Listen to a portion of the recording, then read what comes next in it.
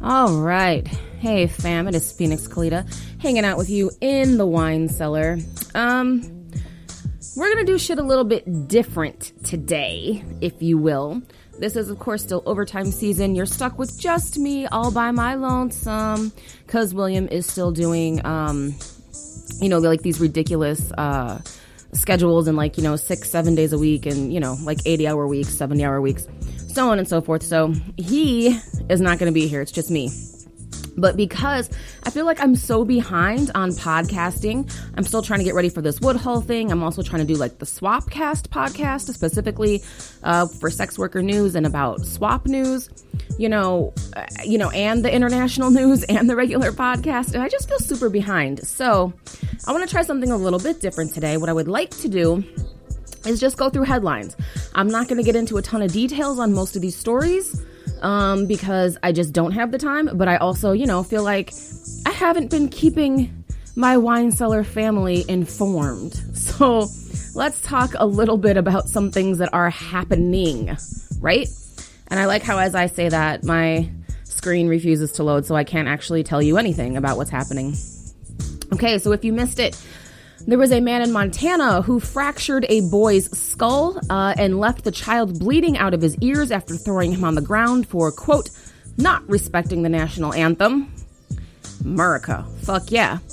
There is a man who died after he took pet insulin to try to save money for his wedding. Yeah, I know, right? Seriously. In Saudi Arabia, women are finally allowed to hold passports and travel independently without the requirement of permission from a male guardian. That's actually really fucking huge.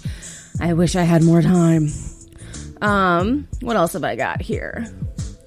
There is a Klansman who has been reinstated as a state trooper. Oh, wow. Why, you might ask? Well, because an arbitrator decided that not letting cops be part of the Klan is a violation of their freedom of speech. So Robert Henderson was not fired as a state trooper because he belonged to the Ku Klux Klan and another white supremacist group, according to authorities. Instead, he was ousted because he was told he could not uphold public trust while participating in such groups. But an arbitrator disagreed, ordering the state patrol to reinstate Henderson within 60 days and pay back wages. The state went to court Friday to try to keep him off the force. See, the one time police try to actually do the right shit, and this is what happens. An Attorney General John Bruning said at a news conference the Constitution does not require law enforcement to employ anyone tied to the KKK. Yeah, basically. A summary of the case for firing Henderson in March, the state patrol said membership in the KKK seriously compromised Henderson's ability to do his job.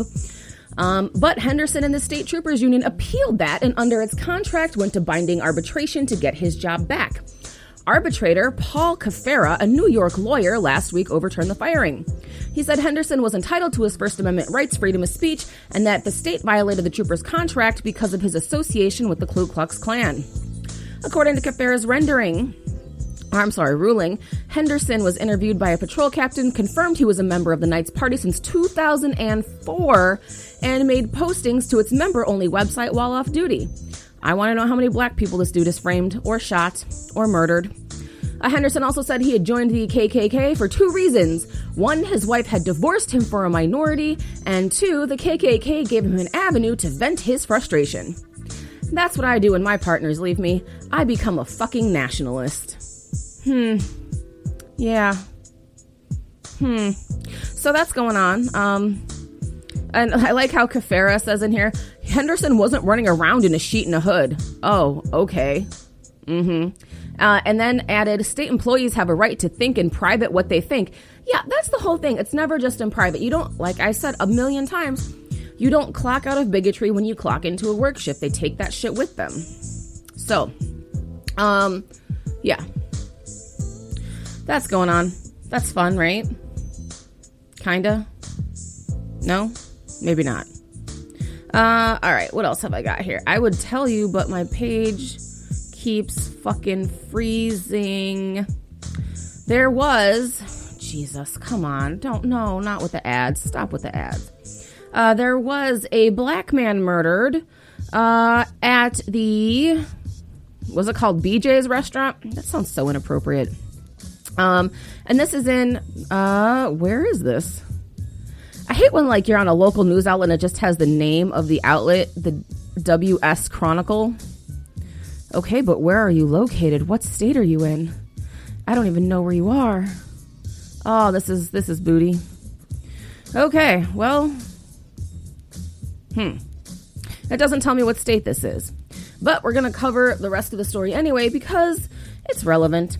So following a verbal altercation inside BJ's restaurant and brew house, Julius Randolph Sampson Jr. was shot and killed by a man believed to be a supporter of white supremacist views.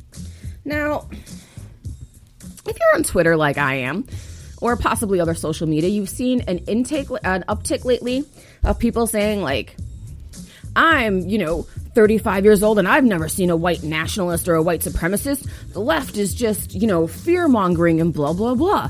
I don't know what they're talking about. This is what the fuck we're talking about. A white nationalist killed a black man in a bar. This is what the fuck we're talking about. According to the police report, around 3:30 p.m. Tuesday, August 6th, officers, Winston-Salem, there you go. The Winston-Salem Police Department responded to a disturbance at the BJ's restaurant and brew house. Before officers could arrive, the call was upgraded to a report of gunshots being fired, and upon arrival, officers found Sampson unresponsive and suffering from an apparent gunshot wound. Emergency medical personnel responded and later pronounced Sampson dead at the scene. The investigation revealed after the altercation that it was between Sampson and someone named Robert Granado. Both men left the restaurant where the argument continued in the parking lot. A short time later, Granado produced a weapon and discharged it, striking Sampson. The victim, known as Juice throughout the community, was a barber at Supreme Legacy Barbershop located in the Haynes Mall. He was recently married and was the father of 3. When word of his death was made public, the hashtag Justice for Juice started to spread, and hundreds flooded Sampson's Facebook page to share their condolences.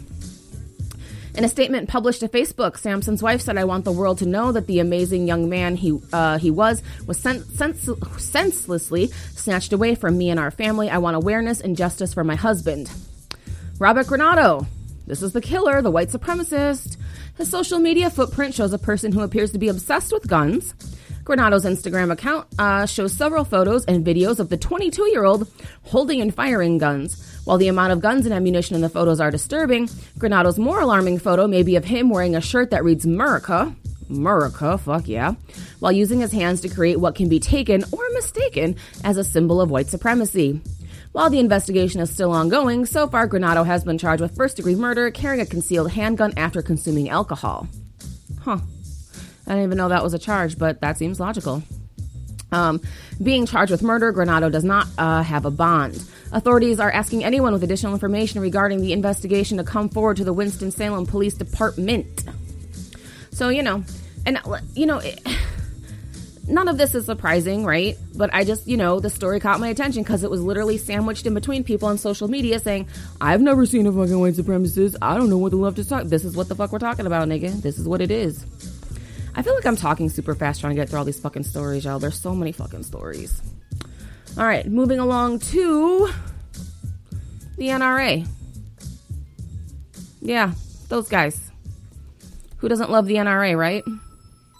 So they have spent $1.6 million lobbying against background check expansions. Why is my audio getting weird? Sorry, y'all. This is what happens when you record live. Okay. There we go. That's better. All right. And now I'm dropping shit. My bad, y'all. So the NRA has spent $1.6 million lobbying against background check expansion laws in months leading up to latest mass shootings. One of the dozens of bills targeted by the NRA is H.R. 8, a proposal passed by the House in February and has yet to be taken up by the GOP-controlled Senate. It calls for tougher background checks and gun control in general, and have increased, Calls for tougher background checks and gun control in general have increased again in the wake of 3 mass shootings in California, Texas, and Ohio, which has left more than 30 people dead. President Donald Trump tweeted Monday that lawmakers could pass legislation to improve background checks while implementing immigration reform. The fuck does immigration reform have to do with white men shooting people? The NRA, this is the same thing. Those were the bullet points. Does it have more? About noon, the Trump campaign held a call with surrogates, telling them to focus on the president's background or support for background checks, along with his condemnation of violence and white supremacy. That nigga does not fucking condemn that shit. Get the fuck out of here.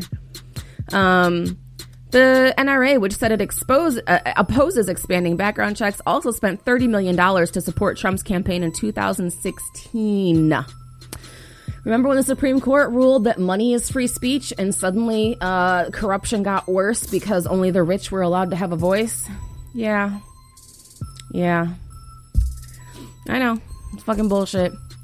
All right. This is coming off The Independent about U.S. detention centers, or as I call them, concentration camps, which is weird because I remember when the people on the left started calling them concentration camps and people were like, you're being so hyperbolic. There's a lot less of that hyperbolic now. Yeah. So more than 100 immigrants have been tear gassed by ICE while in detention centers. American immigration officials have used tear gas and allegedly fired rubber bullets on more than 100 immigrants who are conducting a hunger strike at a detention facility in Louisiana. Just a day after as many as 40 detainees who were demonstrating were reportedly pepper sprayed at a separate facility in the same state. The spraying occurred at the facility in Pine Prairie, where there are more than 1,000 detainees being held by ICE. According to a legal representative with the Southern Poverty Law Center, representing a detainee who witnessed the incident, more than 100 detainees were sprayed and hit with tear gas in riot gear. Wow. Well, I guess it's a good thing that we're not comparing ICE to Nazis, because that would be offensive or something. And then this is just more of an FYI. Apparently CVS, if you're diabetic, CVS now has a limit on glucose strips, and they basically told customers who said we need more than 3 glucose strips a day, because apparently people who have a hard time monitoring their glucose levels, they'll test like at breakfast, lunch, and dinner, and then maybe before bed as well, to make sure that, everything's the way it should be when they go to sleep, because, that can cause problems. And CVS said, no, you only get 3 strips a day, and if you don't like it, go somewhere else. Yeah, they actually told a customer who complained, who is a diabetic, who tests 4 to 5 times a day, that if she didn't like it, she could go somewhere else. So I guess the moral of the story here is fuck CVS. Yeah? Yeah. All right. So yeah, fuck CVS. And if you're a diabetic and you do need test strips, that's just something to keep, in mind. I think that might be about all I have. I'm trying to keep these short because I'm busy. I'm just so busy. Yeah, like this Woodhull thing is killing me. Like, I know a couple of folks are like, know what's going on behind the scenes, but it's chaos right now. So, yeah, we're gonna make it to Woodhull. It's gonna be okay. I'm gonna be back on my shit next week when I get back. Coming back over the weekend. So, just bear with me this week. There's not gonna be a lot of content going up, but I promise I'm back on the grind when it comes to Monday. So just hold on. In the words of Wilson Phillips, you gotta hold on for one more day. Oh, hold on for a few more days. I'm not doing shit till Monday. All right. I'm fucking out of here. Thank you for checking out The Wine Cellar. I promise more long form, more William, more comedy, not just straight read-throughs. We'll be here soon. All right. And as always, if you like what we do, you can hit us up at paypal.me/PhoenixandWilliam or patreon.com/WineCellarMediaFund. Do something nice for yourself. Do something nice for someone else. And try to fucking stay safe. It's a jungle out there.